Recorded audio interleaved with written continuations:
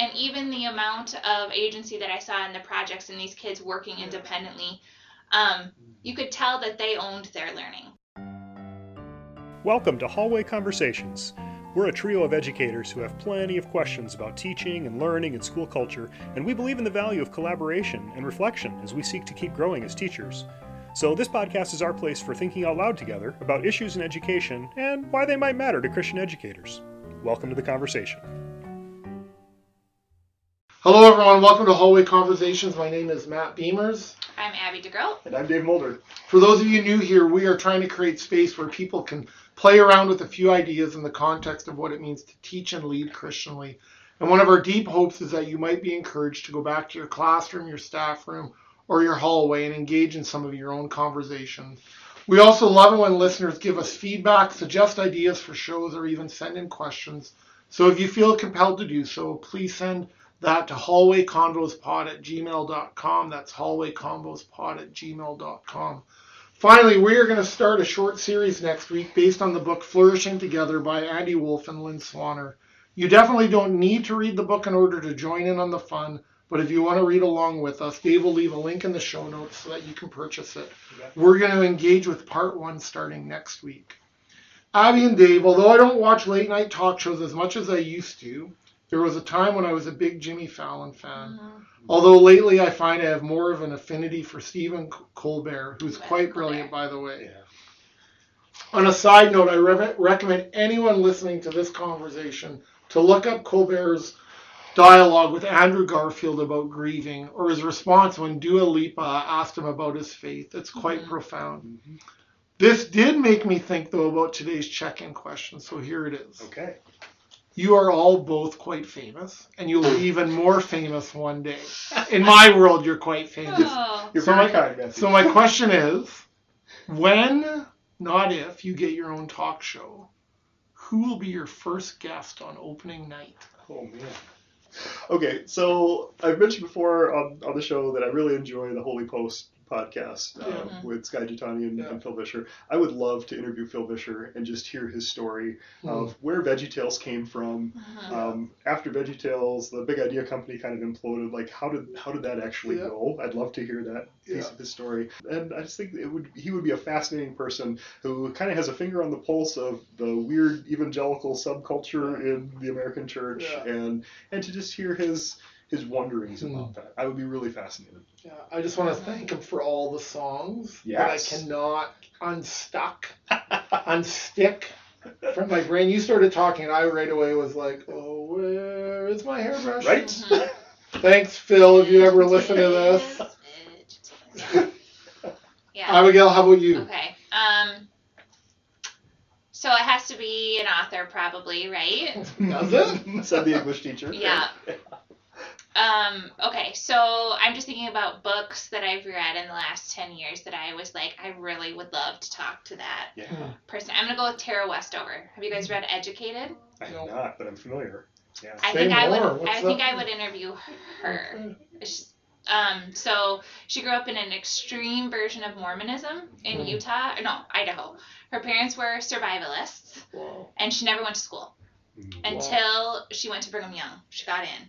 Wow. And then she ended up getting a PhD from Cambridge and wrote a book about her experience. It's a memoir called Educated. Yeah. You may have heard of it. Yeah. And just a fascinating story. Like, I had to put it down at times because it was so intense. Sure. Like, I couldn't keep reading it for a while. Like, I wanted to, and I just like had to. There's a piece in the middle. I don't do well with like physical injury descriptions in books, and I had to like put it down for a while and couldn't read it because of like it was intense. Wow. Cool. And so I think her story is fascinating. She lives in New York now, and she's, I think, cut ties mostly with her family, and so it's just a fascinating story about her like quest for education and how she got there. Yeah. So that would be what I choose. Yeah, that's good. That's intense. All right, questionnaire. You asked. Yeah. I would 100% have to go with Bruce Springsteen or Bono if I could pick two. If I could get you both at the same time, that'd be great. I find both of them fascinating public figures. I find their songwriting, their focus on justice. I'd love to talk to Bruce Springsteen, just about his he's so justice oriented and just kind of this blue collar singer, and yet there's a depth of spirituality there, and I just was like, where's that coming from, and what's that about? He has some songs that have just moved me tremendously, but I would say the same is true of Bono and U2, and just to like, hey, where's like, to share their story, just what's kind of motivating the work that they do, the lyrics inspiring them. So if I could have either of those, I'd settle for either one. Just settle for one of those. Okay. Thanks for sharing, guys. So I know that today, Dave, I believe we have a question from a listener. We do. Yeah. So we have a question today from Loretta, our friend from Prince Edward Island. Hello, Loretta. And here's the question that she raised for us. Our school, in the last few years, has embraced project-based learning as one of our preferred teaching methods. I'd love to hear a conversation about this. What are your thoughts on PBL? And do you think there are some good things about PBL and maybe some downfalls of teaching in a PBL style? Yeah. So thanks for that question, Loretta. It's a really good one. Yes. All of those things. Thanks for coming, everybody. Well, what do you think, friends? Project-based learning? Yeah. Pros, cons? So it was interesting to me that she, I think she used the phrase preferred teaching method. So I would love to ask Loretta sort of what that means in terms of like, is there an expectation that you're doing PBL? Like, that doesn't sound like, and this isn't meant as a shot or anything. It doesn't sound like a PBL school, but rather they're playing around with PBL, but it's not part of like the pedagogy of the entire school that guides their philosophy. So I just thought it'd be a clarifying question for me. Can you say more about like what the difference between being a PBL? Yeah, school? like so if I think about a PBL school, so Abby and I might be able to talk about this a little bit more later. Abby and I actually visited a PBL school last week, so this question's actually very topical. A wonderful time because I've been reflecting a lot on that, and I actually have as many questions about it as I do. Like, it was helpful to be there, but like anything, when you know something, it raises more questions, right? Sure. So I have more. But if I think about that as a PBL school, and Abby, correct me if I'm wrong or chime in on this, is really every class, like this, and even the schedule, but all decisions around teaching and learning are filtered through a PBL. Or filtered through PBL. So how do we do project-based learning in every part of our school? So it's not a preferred pedagogy; it is the pedagogy, right? So it's really school is totally around project-based learning. Totally. Every part of it. Yeah, and so it was even interesting there, and I could be wrong about this, but like they even showed us their schedule. They basically have blocks of humanities PBL in the for 2 to 3 hours, and then they actually partnered some really interesting subjects. Or what was it? Physics? Like art and science, for example. Blocks. We're paired together as PBL, and these teachers had to work together. So you have like an art teacher and a science teacher that are going to co-teach a project-based block. Yeah. That's fascinating. It was, and they created some really cool things. I bet. Yeah. Amazing things. So that's how I was. So to come back to your initial question, Dave. So that's how I would when I think of a PBL school, I would say it's PBL all the time. And that's very different from one teacher inside a classroom doing a project, right? Right. Because that was my thought initially, too. So I think back to the years I taught science at the middle school. We did a ton of projects. Like, my whole MO as a science teacher was, okay, we're going to learn about Newton's laws for motion. So we're going to make these cool little maglev cars out of magnets, and they're going to race down the track. And we did these great projects. And the kids learned a ton. I'm not saying. But I would not say I was doing project-based learning. It was more teaching through projects. And I think that's maybe a subtlety in this, but I'm wondering if that's helpful to kind of distinguish the two, to say like project-based learning seems like an overarching pedagogy versus using projects for learning. Is that fussy or? No, one of the things as you're talking, Dave, one of the things that, and again, I could be wrong because I'm still continuing to grow in my understanding of project-based learning, but one of the hallmarks for me, in my mind at least, is sort of who the audience is. Mm-hmm. So when I think about projects, at least as how I've done projects as a teacher, I think about the primary audience as basically the teacher, right? Or maybe the parents. But the students are doing work for the teacher's eyes only. Yeah, most of the time. yeah, totally. They're producing something. Mm-hmm. In order to receive something, which is a great. Sure. And and we've joked about this before, right? So many projects are dumpster projects, right? You spend all this time, you get your grade, you throw it on the dumpster on the way to the car on your way home, never to be seen again. Whereas if I think about one of the hallmarks of project-based learning for me is sort of like the audience, right? Is it's much deeper than that. It's to be, ultimately it's to be of service to the world, right? To contribute to the common good. So how is what we're learning here not only going to benefit me as an individual, but how is it also going to be to benefit the community in which the school is located? So when we visited last week, that was one of the interesting notice and wonders for me. Like I noticed that there was a lot of projects hanging up on the walls in the school. Oh, yeah. So my first reaction to that was, like I sort of think about audience to be a service to the world outside of the school. But then I thought some of those projects, were beautiful, they were vulnerable, there was some amazing poetry, and I was like, no, like you can still be of service to the world within your school, right? Yeah. Because those projects were being of service to me. Like they were impacting me in a deep way. And they talked about exhibitions. Yeah. Did you hear some of that too? Right? Yeah. So they would have exhibitions of their learning too. So like there was an art installation, right? And so there was an explanation under it, and then like it was clear that they had hosted an art show, and there was like a visitor's guide to the art show, and visitors were encouraged to ask the different artists who were exhibiting questions about their work, right? And so it was literally a public art showing of their work that they had combined with it. I think it was a humanities. I think there was a social element to it as well. Okay. And also I saw one which fascinated me. The 7th graders were building a flight simulator. Yeah, What? this was amazing. Oh my Grade word. 7 students Yes. building a It flight was simulator. Building crazy. a flight simulator. Yeah. That's amazing. It was amazing. Like, and it was like a computer programming Yeah. element, like teacher. Mm-hmm. And they also were doing another component with that where I think they were designing something for a group of people that flew veterans, maybe. Like that was the project, the service project part of it. I can't remember exactly the details, but they were partnering with this group along with their flight simulator who flies around, I think, veterans to.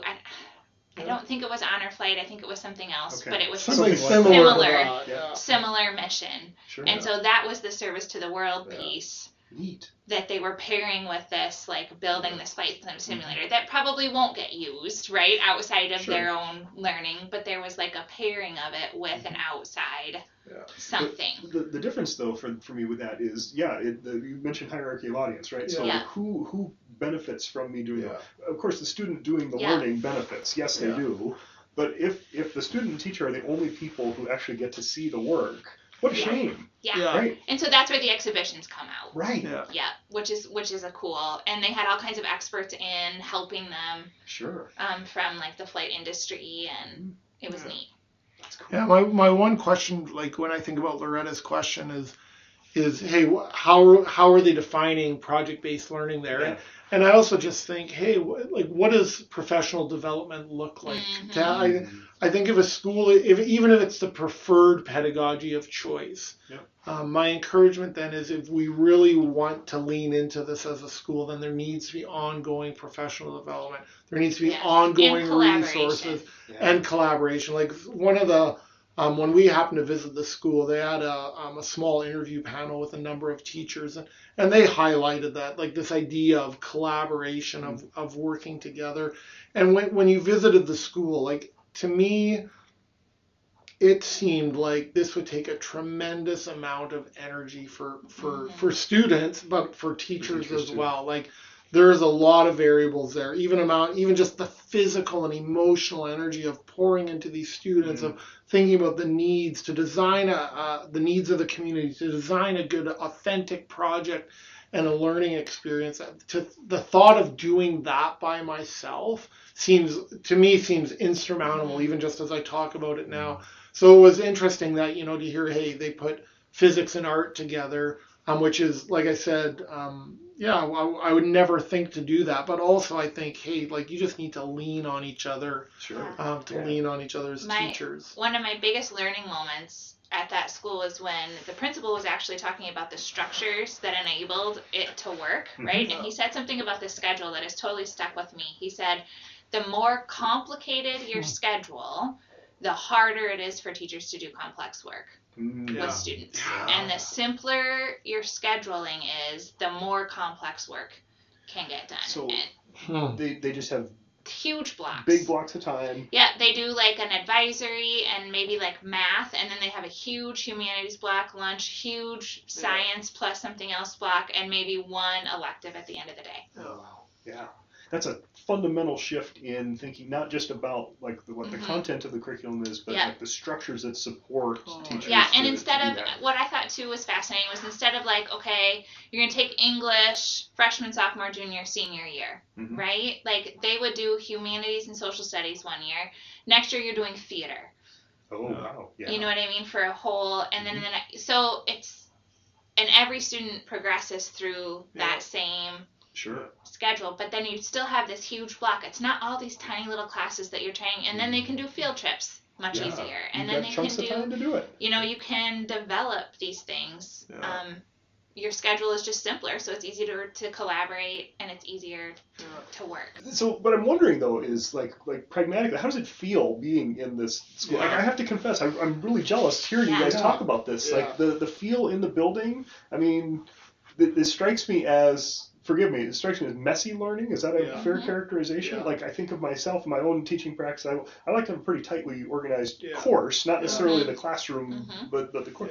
And I feel like you'd have to be able to just flex with things. And I'd say that's true. Yeah. It did strike me like there was an energy there, like that was palpable to me. And you could, like, one of the things that I loved about it, if I'm thinking about Loretta's question, like pros and cons, one of the things that I really, really appreciated about it was how infrequently I heard teacher voices and just the energy and just even how loud they were in a beautiful way of student voices, just hearing them collaborate. You could feel, in my mind, and again, Abby, you can speak to this, but you could feel students were empowered there. Their voice mattered, literally. So I just think about all the skills that you are developing in students around building relationship, around collaboration. I imagine when you're working on projects with other people, there's going to be disagreement, even serious conflict.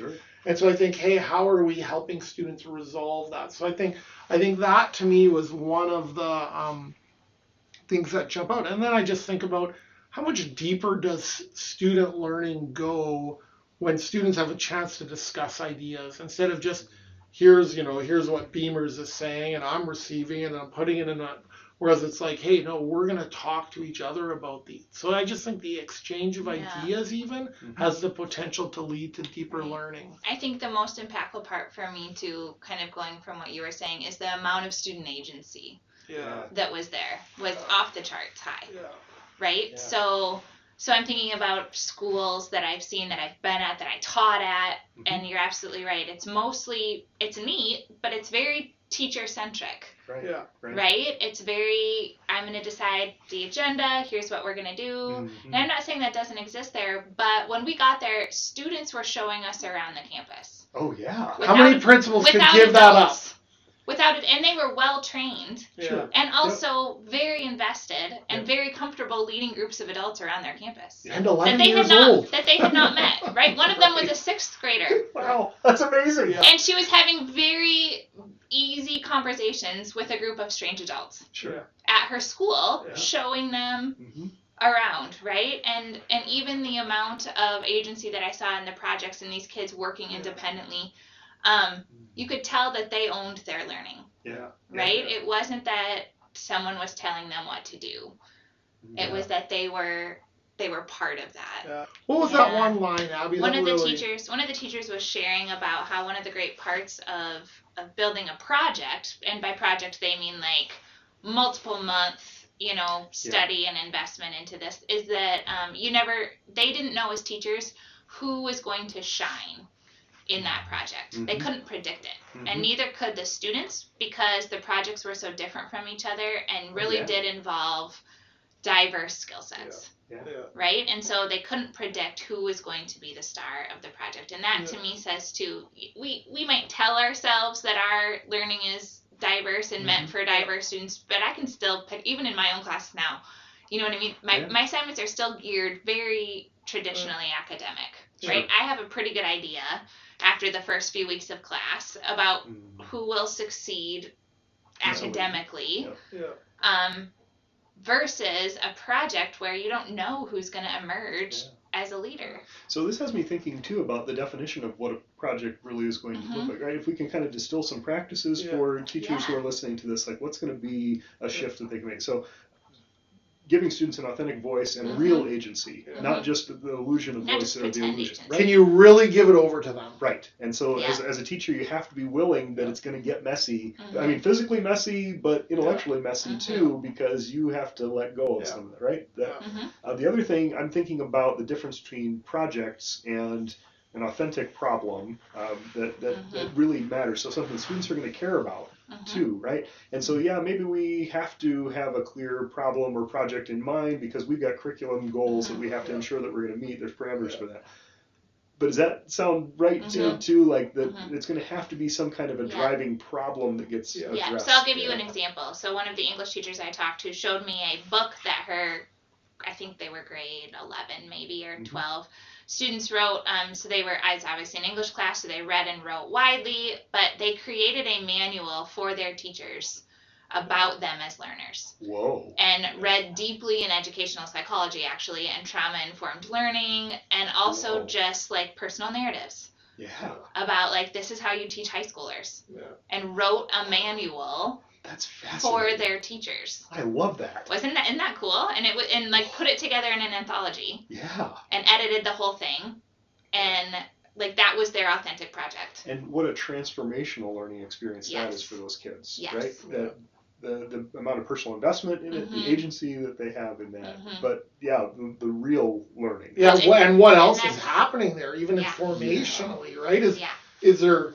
Hey, I right away when I saw that I was like, what if this is the first time anyone's ever asked them this question? Yeah. What's the potential for healing? And I'm not saying, but what's I always think about that. What's the potential of any of these projects? And that's what I really appreciated that. My one wonder about it was, and this isn't a criticism, it's more, I think I have to learn. So Loretta, this is coming back to your question, is my wonder about it is, what does assessment look like? Like this idea of like, how do you know that they know, or how do you know that they've learned? And the answer has to be more than, well, the project's finished. Well, there it is, right? What does learning along the way look like?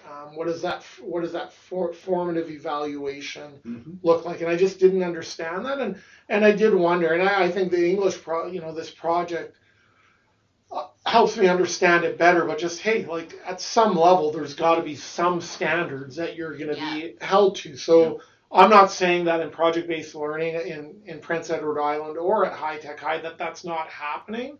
I would just wonder as a teacher, how do I, like, again, this is where the Pro-D for me comes in. How are we, two things can be true.